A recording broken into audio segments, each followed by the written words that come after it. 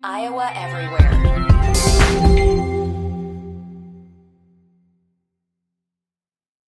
Another day is here, and you're ready for it. What to wear? Check. Breakfast, lunch, and dinner? Check. Planning for what's next and how to save for it? That's where Bank of America can help. For your financial to-dos, Bank of America has experts ready to help get you closer to your goals. Get started at one of our local financial centers or 24/7 in our mobile banking app. Find a location near you at bankofamerica.com/talktous. What would you like the power to do? Mobile banking requires downloading the app and is only available for select devices. Message and data rates may apply. Bank of America N.A., member FDIC. This is Iowa Everywhere. And now, it's time for Two Guys Named Chris, powered by Fairway Meat and Grocery. This is Iowa Everywhere. For the fans.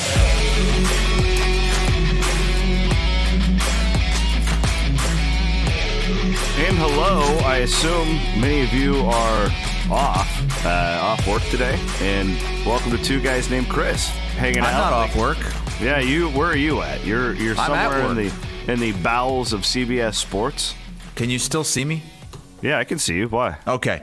My computer's going haywire. I don't know what the hell's going on. Oh yeah, no, you look fine. You look fine. Yes, I'm where at work. I'm at work. I'm at CBS Sports HQ here in Fort Lauderdale, and I'm in some kind of a conference room that I've never been in before, but I'm trying to hide from my coworkers because I know if they find out that I'm doing this podcast here, they're going to try to come in and just mess with me.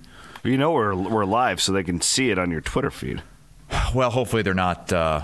Hopefully they're not following. Hopefully they're not on Twitter right now because I'm trying to be real discreet about this. No, I brought in my microphone and my light though. Oh, you brought in your light. Look at you. Yeah, it's a big show, Chris. It's a big show that we had so much happen since our last one. No, you're right. There is a lot to cover today. There's no doubt about that. Let's thank our friends at Fairway Meat and Grocery for sponsoring Two Guys Named Chris as they do each and every episode heading into the new year. Well, not into the new year. I guess we're already here. Let's dig right in. Iowa wins the Music City Bowl. We'll start with some football. And, boy, that game was exactly what we all thought it would be. I mean, the under hit, there was no offense on either side. Two of Iowa's touchdowns come from, not offensive football. You couldn't have drawn that one out to be any more predictable. Now, probably a little more lopsided than what most people thought with the 2.5-point spread when that thing kicked off. But nonetheless, it was probably a bowl game, a very forgettable bowl game, only in the sense that, it was just kind of blah. But fun if you're an Iowa fan, though. That's what you do. That's what you do. Yeah, I guess. I mean, the first half was fun and exciting. And then they couple of pick sixes. Yeah. But then, yes, when Iowa got up by 14 and then 21, you knew that they would do nothing offensively. They would take Anaconda no chances. Anaconda mode, man. You just squeeze them. The second half was not fun to watch, but it went. I did think Iowa was going to easily win this game, but I thought it was going to go over the total. I should have listened to you. Well, you know what I ended up doing? I did bet the game.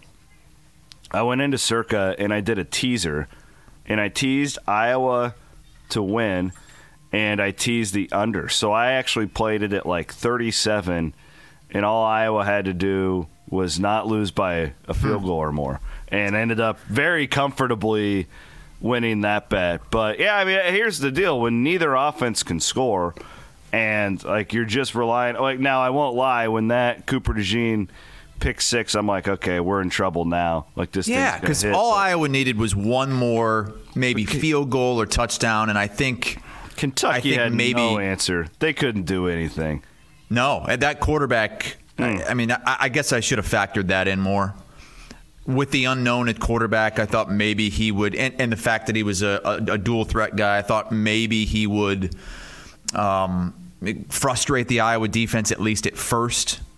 It just didn't happen. I mean, that was just pretty much a carbon copy of what we saw most of the season, which was the Iowa defense getting it done and the Iowa offense not having to do anything. I want to say that that I liked what I saw from Labus, but they really didn't allow him to do anything.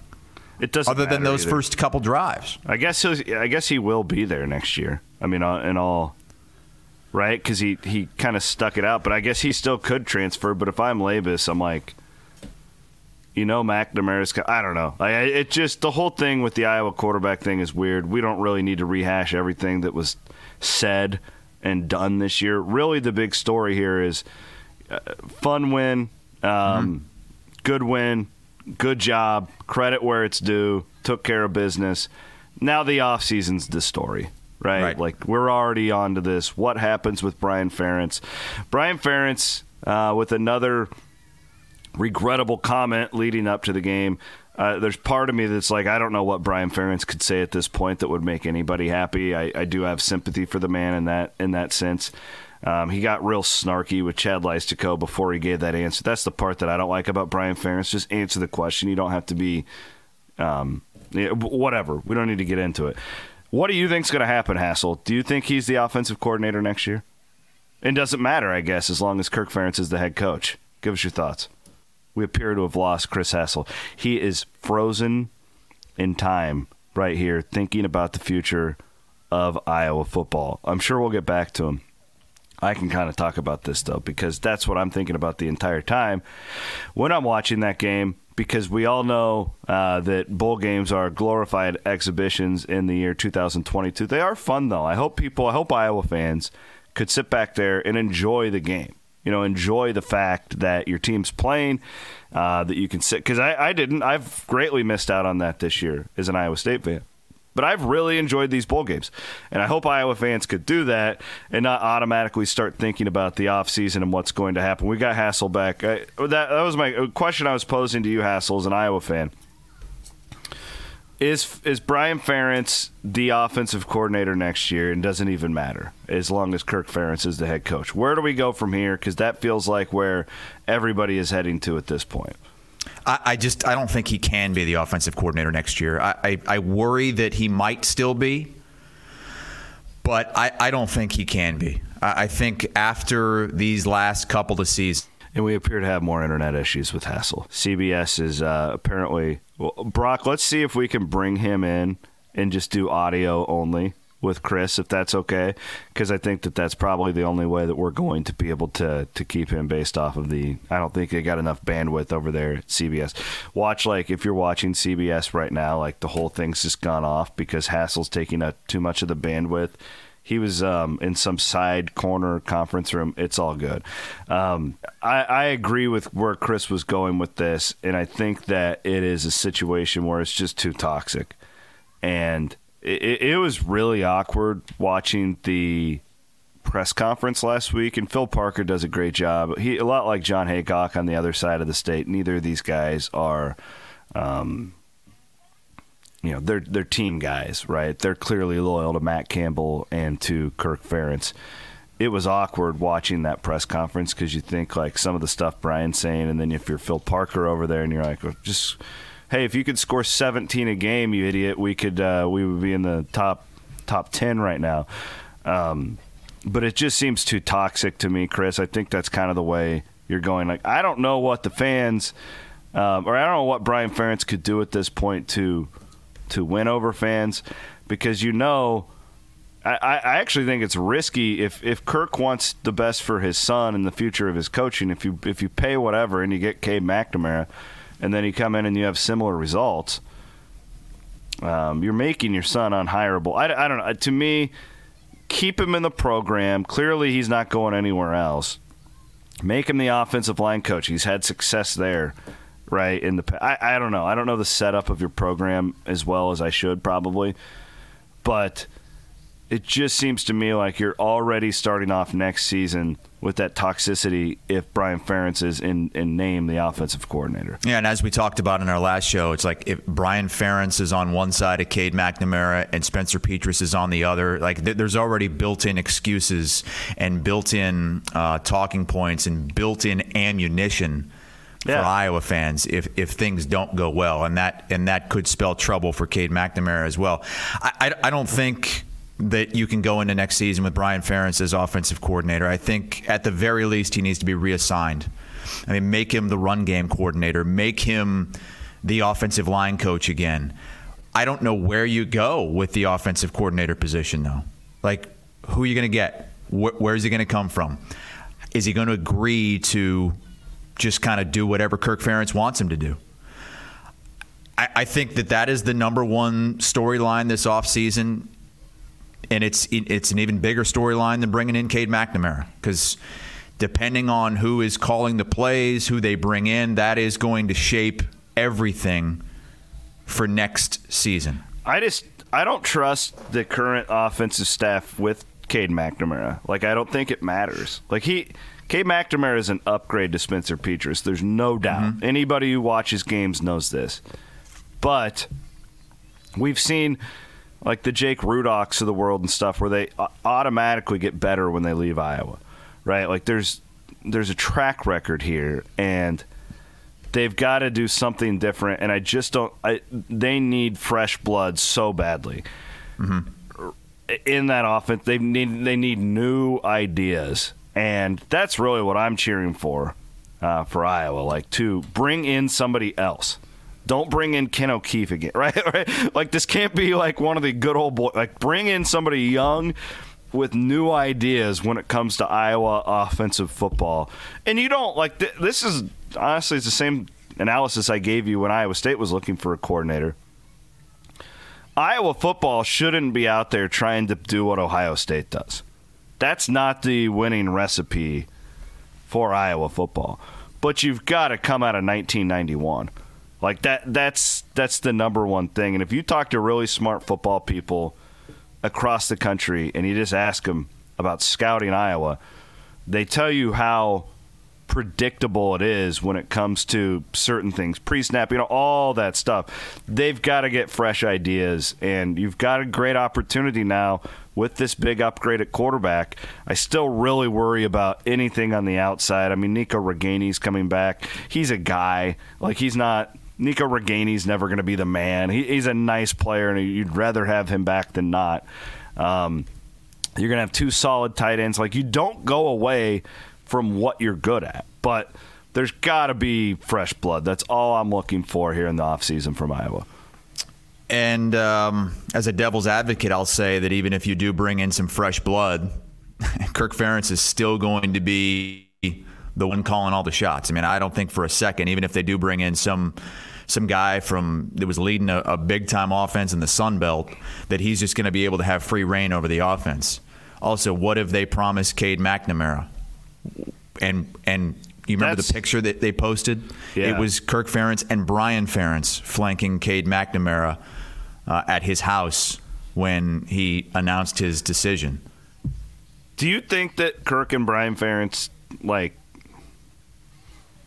Brian's answer the other day was just so curious to me about, I'm doing the best with the pieces I have or whatever. Mm-hmm. Do you think that, like, when they're sitting around and they're having their family Christmas and maybe Brian and Kirk are enjoying a bourbon in the den, whatever the Ferentzes do you think that they think that they're, like, good offensive minds? Or do you think that they, like, you know what I mean? Like, that, like, I want a leader, and Kirk has done this. We've seen Kirk evolve over time. This is not, and this is where Matt Campbell's at. Like, the first time when Kirk failed, right, when you're like, oh man, this might be when they lost, like, Western Michigan in November, whatever year that was, and you're like, Kirk needs to evolve. This is where Matt Campbell's at right now, where Matt needs to be able to look in the mirror and go, we're not doing this well, and I got to bring in people to help me here. I guess at this point, like, do you think that because what did Brian say? Like, you're as good as your record is. Where you're right, like, the program is, but, like, anybody with a brain who's watched this can say, well, bro, like, you are not a big part of this right now. Like, you're lucky that you've got this Phil Parker guy next to you who's elite at what he does. I don't know. Like, where are the Ferentzes at in your mind when it comes to that? I think that they look at it as a whole. Kirk Ferentz in particular. Like, he doesn't think, I don't think anyway, he doesn't think like, oh, our offense is terrible. It needs to be at a certain level. I think he looks at it, okay, we've got a defense that can do this, a special teams that can put us in this kind of position. The offense doesn't need to give us much. So I think it's a holistic approach. And I think Brian Ferentz believes that they're just a handful of pieces away from doing what they want to do offensively. I do think, and he's even said it multiple times to the media, that it's more about personnel than it is anything else. They don't think that they had the right guys in place this season, and they think that if they do get the right guys in place, that they'll be much better. Now, that's also a knock on you for, one, not recruiting those guys, two, not developing the guys that you do get, three, not keeping maybe some of the guys that could have helped you get to that point. But I can't tell you how many tweets I read from national college football people that said the same thing that we've been saying for the last couple of years. If they just had a serviceable offense, this would be a 10-11 win team. This would be a team that perhaps is a college football playoff contender with how great they are defensively and on special teams. Matt Brown tweets that Iowa became the first team since 1994 to finish a season with a winning record while scoring fewer than 18 points per game. That is insane, because think of how much different football was in 1994. Think of what the offenses were in 1994. And think of how many points Iowa's defense scored for them this season. That's not offensive points per game. That's points per game. It reminds me, I've read this book before. I'm reading it for the second time. I'm putting up. It's called The Perfect Pass by S.C. Gwynn. It's about Hal Mumme and Mike Leach and how they invented the air raid and like the origins behind it. And you can't watch Iowa football without thinking of some of the examples given in this book. It's incredible. If you're a football fan, you should totally read this book. It's called The Perfect Pass. Go and download it or buy it today. And you can't not think about Kirk Ferentz when you're reading about these guys who just refuse to evolve. And it's just the stat that blew my mind from that game. And I guess if you're an Iowa fan for one day, you just kind of wear it with a badge of honor, where they didn't get a third down conversion and they won 21-0 in a bowl game. The game was never in doubt. Oh, no. You never watched that game and thought Iowa was going to lose. So, we'll have all offseason to talk about their offseason moves, because I think it's going to be busy. Let's move on. It'll be interesting to see how quickly they move as well, one way or another. Whether Kirk Ferentz will do his evaluation, and it's going to be interesting because he's not Brian Ferentz's boss. So if he makes his evaluation, and then we really think Gary Barta is going to come in and make a decision on his own on Brian Ferentz. I still don't understand the Gary Barta thing. Did you read his quotes? Did you see his video? Yes. I don't know what you can. I don't understand it. I thought he was in charge. He keeps putting the ball back in Kirk Ferentz's court, but as we know. But legally, I thought the law was he was in charge. But he keeps saying that Ferentz is of Brian. I don't understand it. What I mean, I don't either. Is he technically in charge of Brian Ferentz? He can fire him at any day. Yes. But he keeps. And so I don't know if that means Kirk can't fire him himself. Maybe Kirk makes a recommendation to Gary Barta on what he thinks should happen. I know. Right? I know we do. I know. You just have to go through these hoops because of the nepotism laws and all that stuff. But I just don't see any way. If Kirk Ferentz doesn't want to make a move with Brian, his own son, I don't see any way that Gary Barta is going to jump over Kirk and make that decision about Kirk's son for him. No chance at all. Absolutely none. My whole thing with Barta is I know it's a sham. I know what's going on here.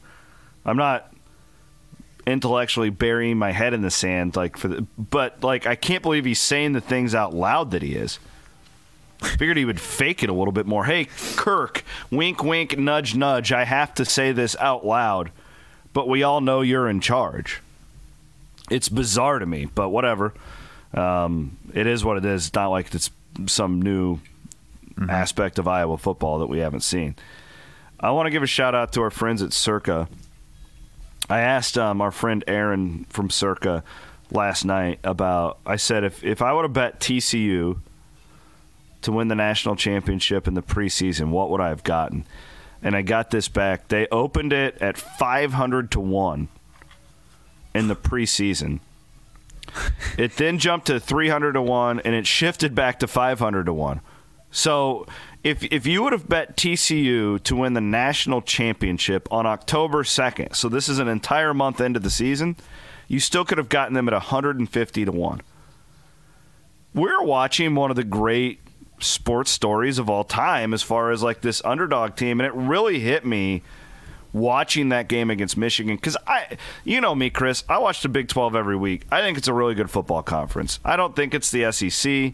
In fact, it's probably not the Big Ten. I do think it's a tougher league in the Big Ten without the divisions, right? I think it's deeper. You got to play everybody, and there's fewer layups. There's fewer Northwesterns and Rutgers and all that. I had great respect for TCU's resume going into this thing. I still picked them to lose. I picked Michigan to beat them. As did I. I picked Michigan to cover. I thought that they would win by 10 points.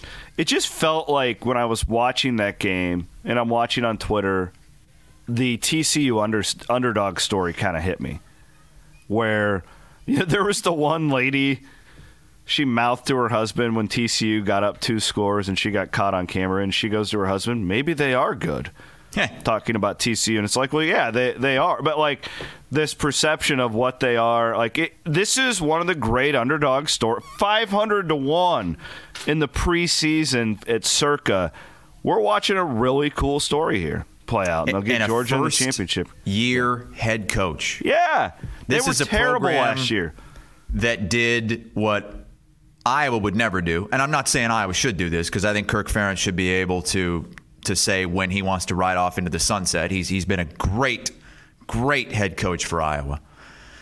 But they had Gary Patterson, who had a statue outside the stadium, a guy who had taken TCU to undefeated seasons, and it just wasn't working out after 20 or so years. They were starting to go down a little bit. They were starting to fall into mediocrity, and midway through the season, they just pulled the plug, and in comes Sonny Dykes, who was over at SMU, and Max Duggan was going to be a backup quarterback and decided to stay at TCU and be what he said the best backup in college football.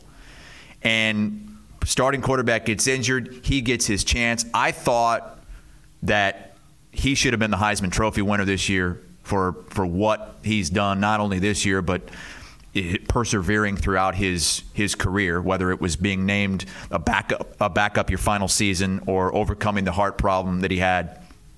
And you just got this team that almost seems like a team of destiny now.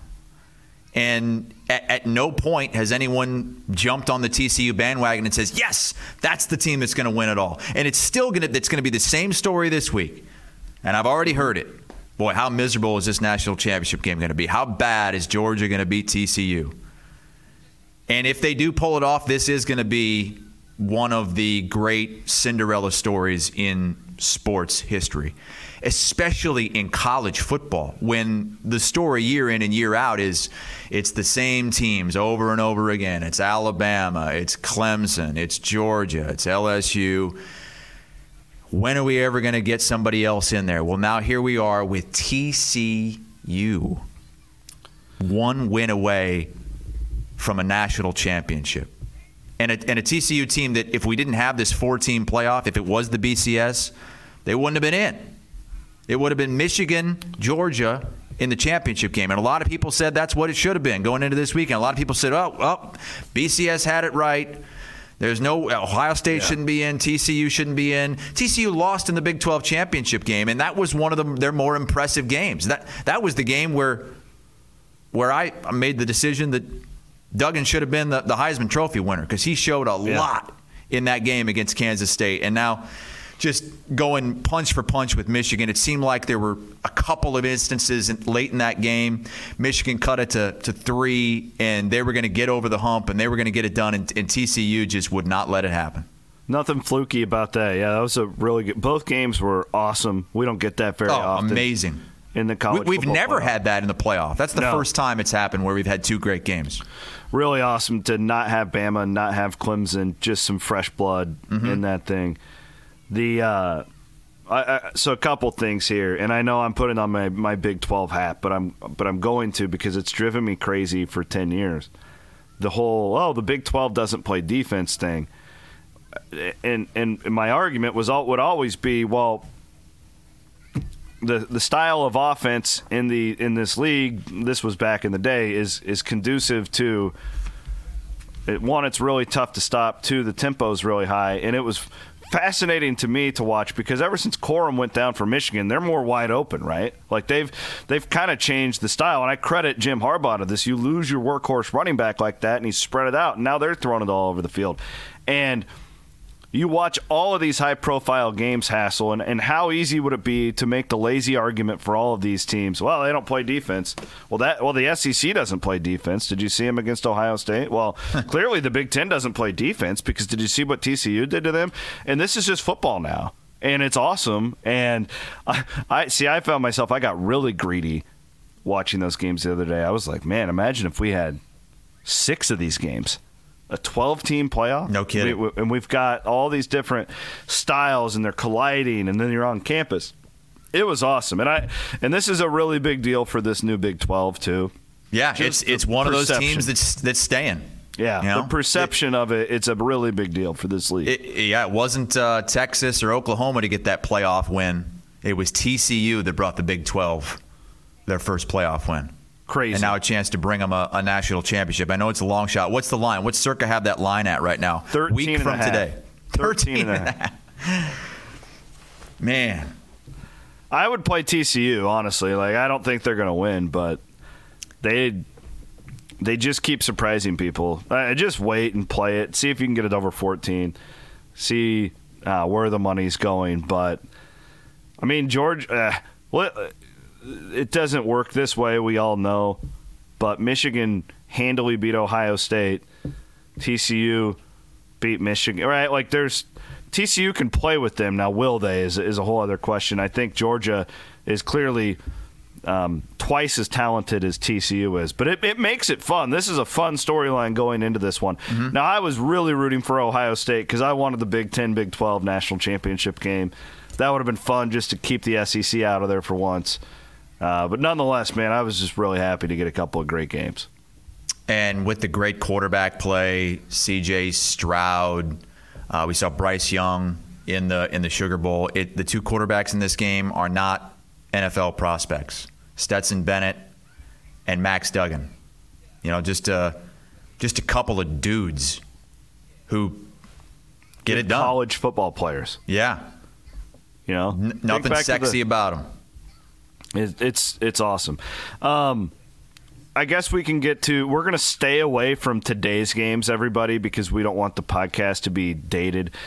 Justin is asking on Facebook the name of the book that I said. It's called The Perfect Pass. It's by S.C.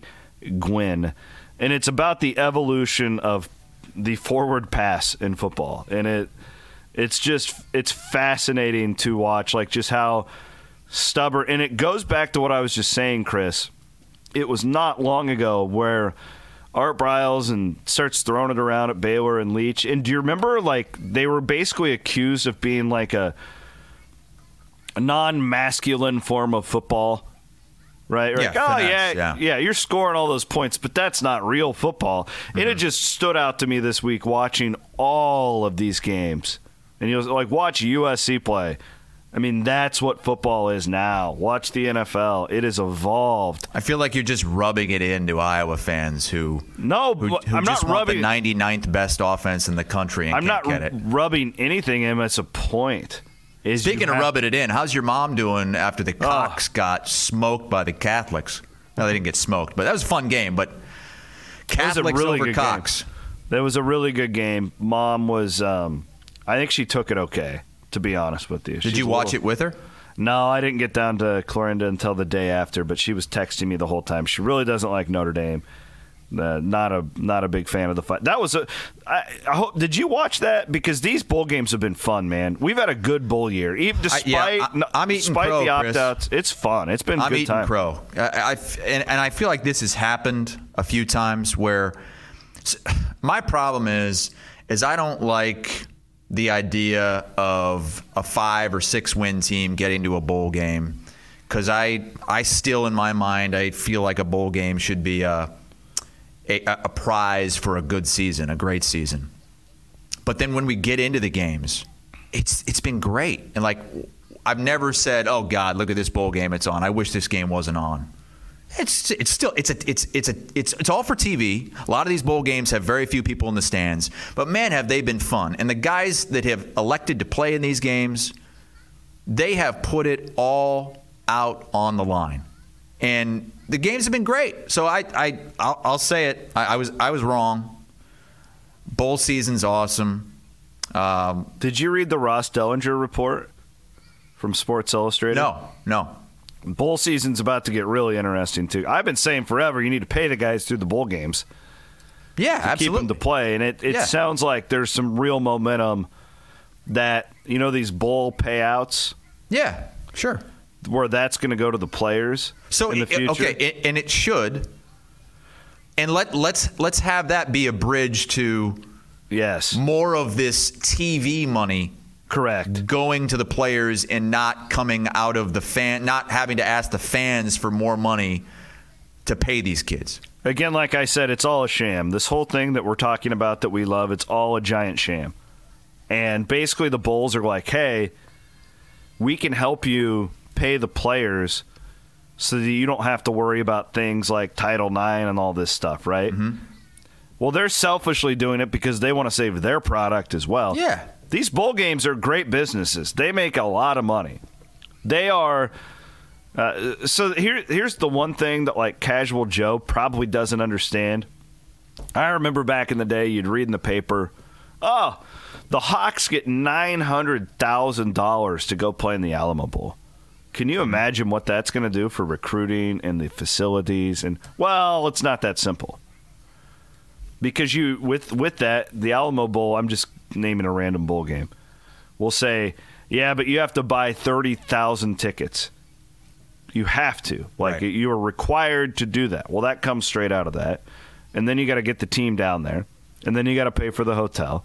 And then you got to get the administrators and all those people. And so, like, you really don't make any money. This will be another fight between the universities and the players. And these players need to be represented. And I don't know how you do that, but they need to have somebody in the room who is fighting for them in this. But this is the next thing, Chris. I'm telling you right now, January 2nd, where these bowls, these bowl games are always trying to fight for relevancy. And now they've got the biggest fight of their life with this 12-team playoff coming up. And none of these players want to play in their bowl games anymore. So they're going to start to try and get creative on how to pay the players through these games. I think it's great. It'll be interesting. It'll give us good storylines to pay attention to.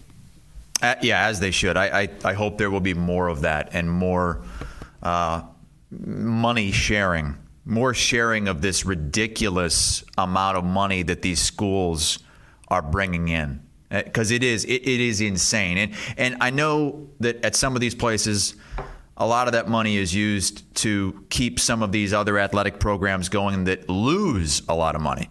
Because most athletic programs lose money. Football keeps it all afloat. No doubt.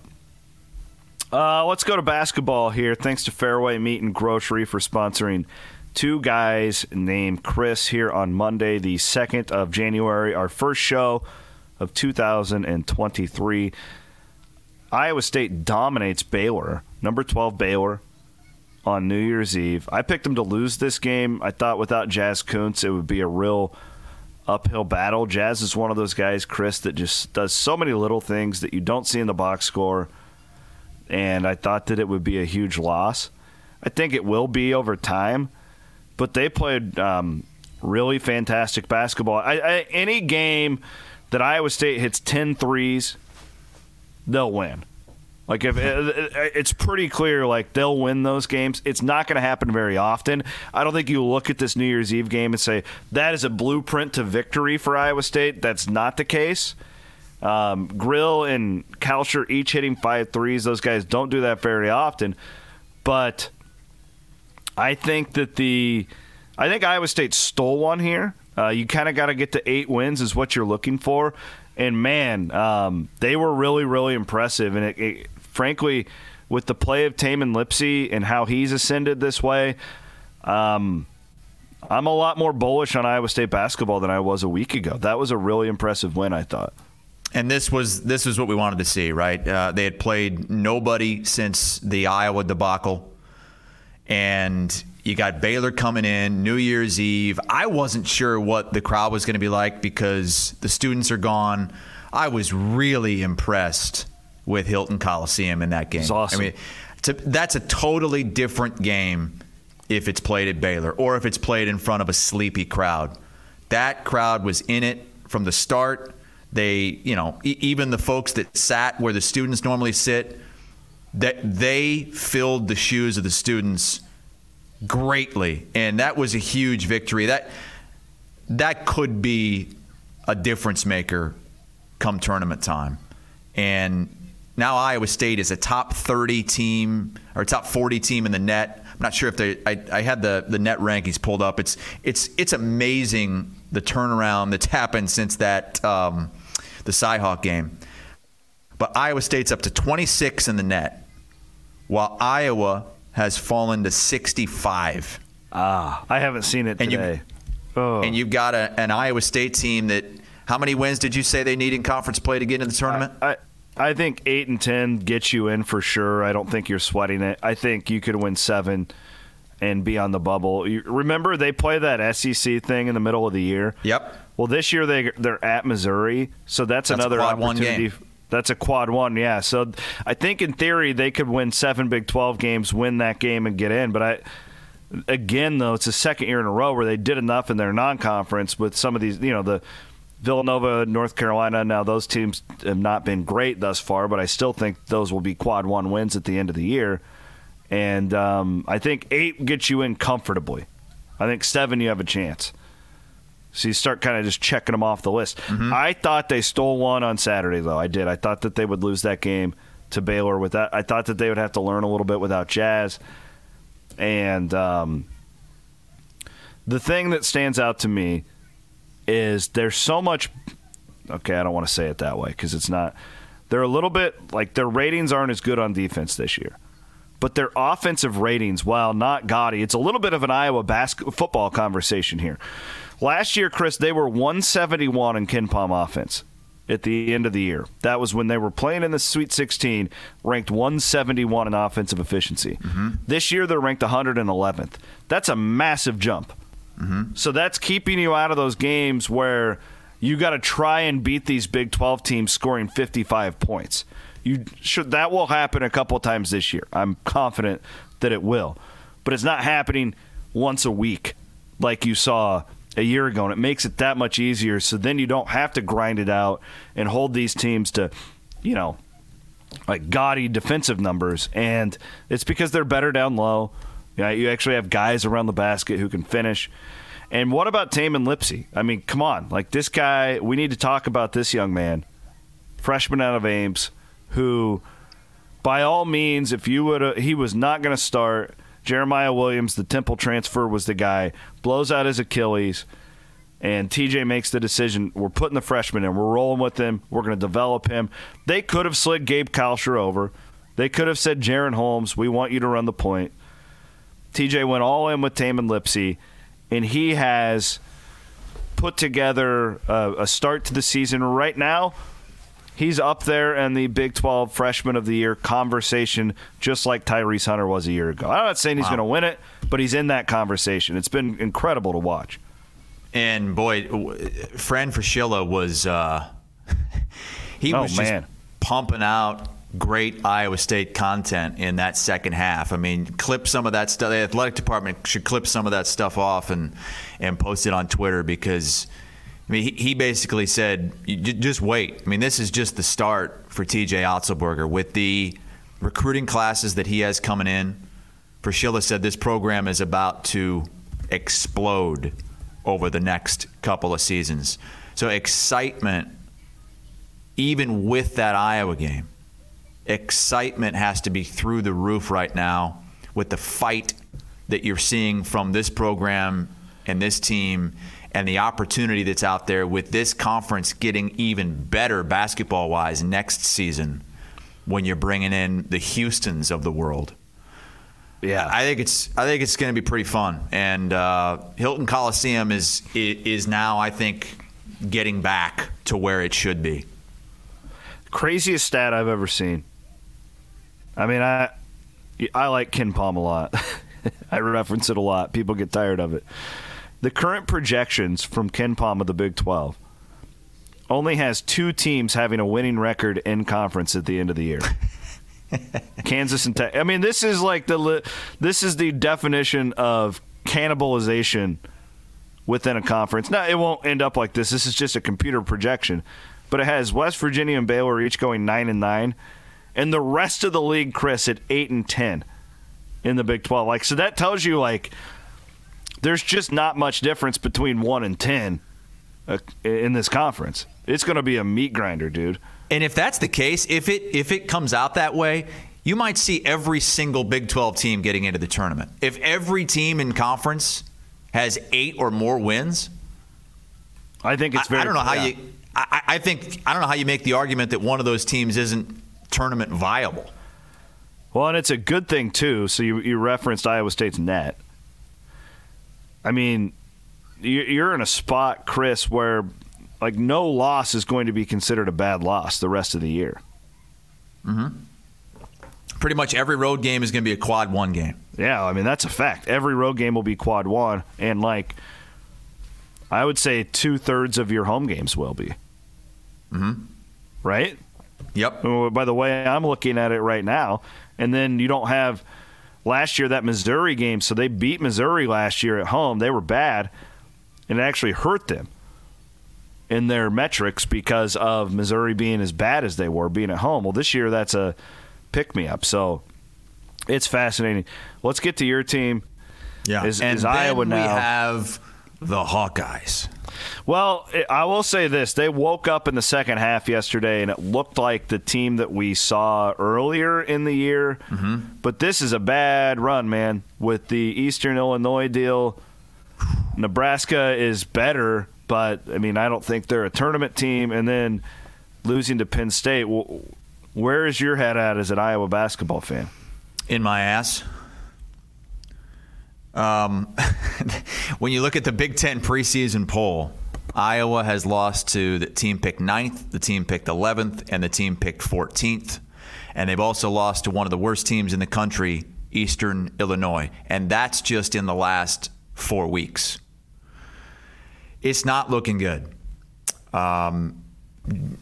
J-Bo, Jordan Bohannon, tweeted that he thinks this team needs 11 wins in Big Ten play to get into the tournament because of those bad metric losses, particularly to Eastern Illinois. That means they would have to go 11-6 the rest of the way. That's just to hard get to imagine. into the tournament. It is, with the way that we've seen them play. Now, they played really good in the second half. They kept scoring and scoring and scoring. But for the most part, they couldn't really stop Penn State. They didn't really put together, outside of one run, they didn't really put together back-to-back stops. The defense is a big concern. And, again, they have not started out with a murderer's row here. I mean, they're not playing. They haven't played Illinois. They haven't played. I know the Big Ten. Some of these teams have gotten off to slower starts than we expected. But this was supposed to be the easier part of the schedule, with Wisconsin at home, and then Nebraska and Penn State. I know the road games. I know those teams are maybe playing better right now than we expected. But you had to get one of those. You had to get one of those games. And down 18 points at halftime to Penn State, stunning what's happened. And these last two games, Murray's back. Connor McCaffrey's back.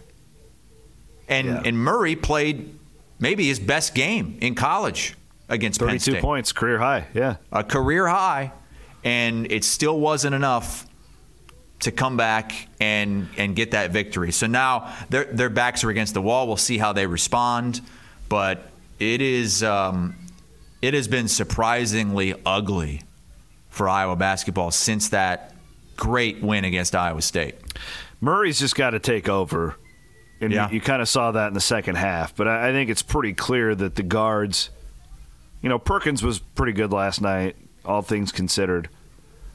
But the Perkins-Ulis deal is not exactly in the Bowen kid. I mean, that's as an outsider watching, Chris has got to just say, screw it, I'm taking over. Mm-hmm. And that's got to start from the opening tip. I think that's your one shot, and then these other guys around him, flock to being the role players, and everything you do is for Chris Murray, because that's your number one way to. Because again, Rebraca is a nice player. He's a nice player, but when you stack him up compared to the posts that you're seeing night in, night out in the Big Ten, he's just a guy, right? Mm-hmm. If you put most of these Iowa guys in that conversation, that's how it is. Who's your man? Who's your guy? And that's Chris Murray. And you saw him in the second half yesterday be, this is my team. I'm the best player on the floor. I'm going to take over. And he's got to do that more often. That's my really bad analysis of this team, but that's how they get to the tournament. If they keep playing like they did in the second half against Penn State, they've got a shot. But that was just 20 minutes. And that was, Penn State's up by 18. Things really couldn't have gone any worse than they did in the first half for Iowa. You thought that they would at least cut into that lead a little bit. They just couldn't quite get over the top. Now they come home to face one of the best teams in the conference, Indiana, and it's a 8 o'clock local time tip on, what is that, Thursday? Yeah. It feels like you have to have it. Feels like you have to have this game, or else then you're heading on the road to Rutgers, and things could get out of hand quickly if they don't turn it around at home. I expect them to do that, even though Indiana is a nationally ranked team. I think Iowa comes back home, uses that second half momentum, and gets back on the right track. At least I hope so. We'll have time to talk about that on Thursday morning. I would probably lean that way with you too. Again, I tweeted this after the Nebraska game, and a bunch of Iowa fans got on my ass about it. But I'm like, we know they're not that bad. And what I meant by that was, what did they go, 16 of whatever from the field? It was horrible. It was just because we've seen them make shots before against good teams. We've seen this group do this. But again, it comes down to they're not very good on defense. And when you're relying on outscoring somebody night in, night out, and this is frankly a bit of a limited offensive team compared to what they've had, right? I mean, I just don't see. I don't Lost see you for a second there, Chris. Do you see Ulis and Perkins taking the step needed for this team? Gosh, Perkins at the start of the year, he awesome. Looked like he was going to be the difference maker. I'm not sure what's happened these last several games. Maybe it's the inconsistency with some of the injuries they've had. I don't know. I can't really pinpoint it, but that some of those defensive possessions in that first half, honestly, mind-boggling. It looks like they're not trying. Now, I know that that's not the case, but they're so far out of position. And Nebraska was the same way. Some of those shots Nebraska was getting, the corner threes, and attacking the basket, it looked really, really bad. So, anyways, we will see. You know what Iowa needs? They need that guy that came down and yelled at him in the huddle. Yes. In the Eastern Illinois game. Get that guy in practice and let him get on their ass. They need somebody to get on their ass on that defensive side of the ball. Get after it. Maybe just clock somebody that's going in for a layup. Show some physicality. Let's go. The season's slipping away. We'll see on Thursday. Iowa State will get Oklahoma on Wednesday night in Norman. So you're going to be a dog in every road game this year, no matter what. Most Big 12 teams will be if you look at the metrics. It is that time of year. All right, brother. Get back to work. We appreciate you chiming in here from where are you at, the Bellator room, you said? Yeah, I'm in the Bellator MMA room. By the way, little known fact, we have Mediacom internet here at work. So I had to go on my phone's hotspot. Is that what you made the switch? You're on your hotspot? Made the switch to the hotspot, and I'm A-okay. The reason I'm here is because we pushed the show back for you, right? Yeah, last day with kids home.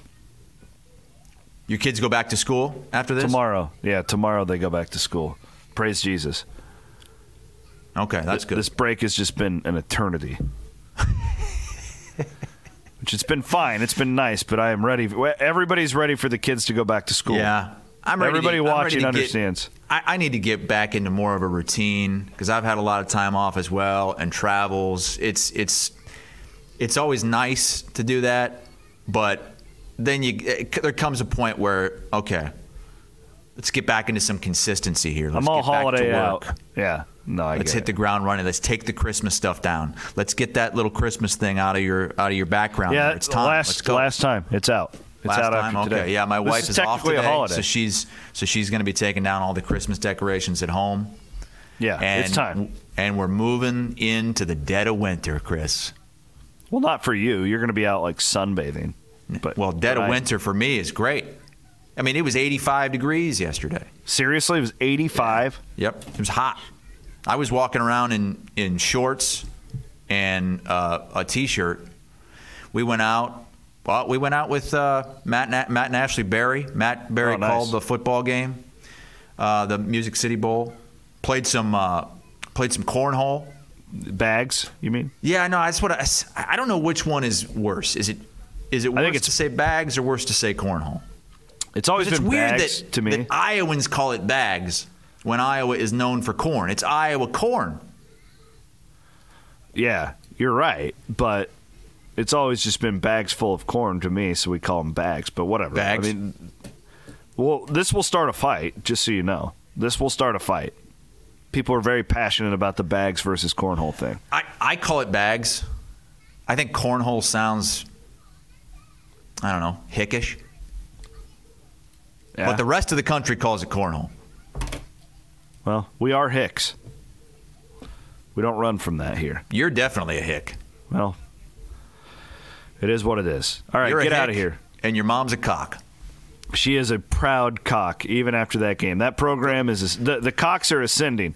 The cocks are rising. Well, the Catholics handled the cocks, so they did. All right, he's Chris Hassel. I'm Chris Williams. Thanks to Brock Bierman for producing today's show. Thanks, Brock. We'll be back Thursday morning at the normal time, 8:30 Central. Appreciate you guys watching, downloading, all that good stuff. Have a great rest of your day. Enjoy the games today.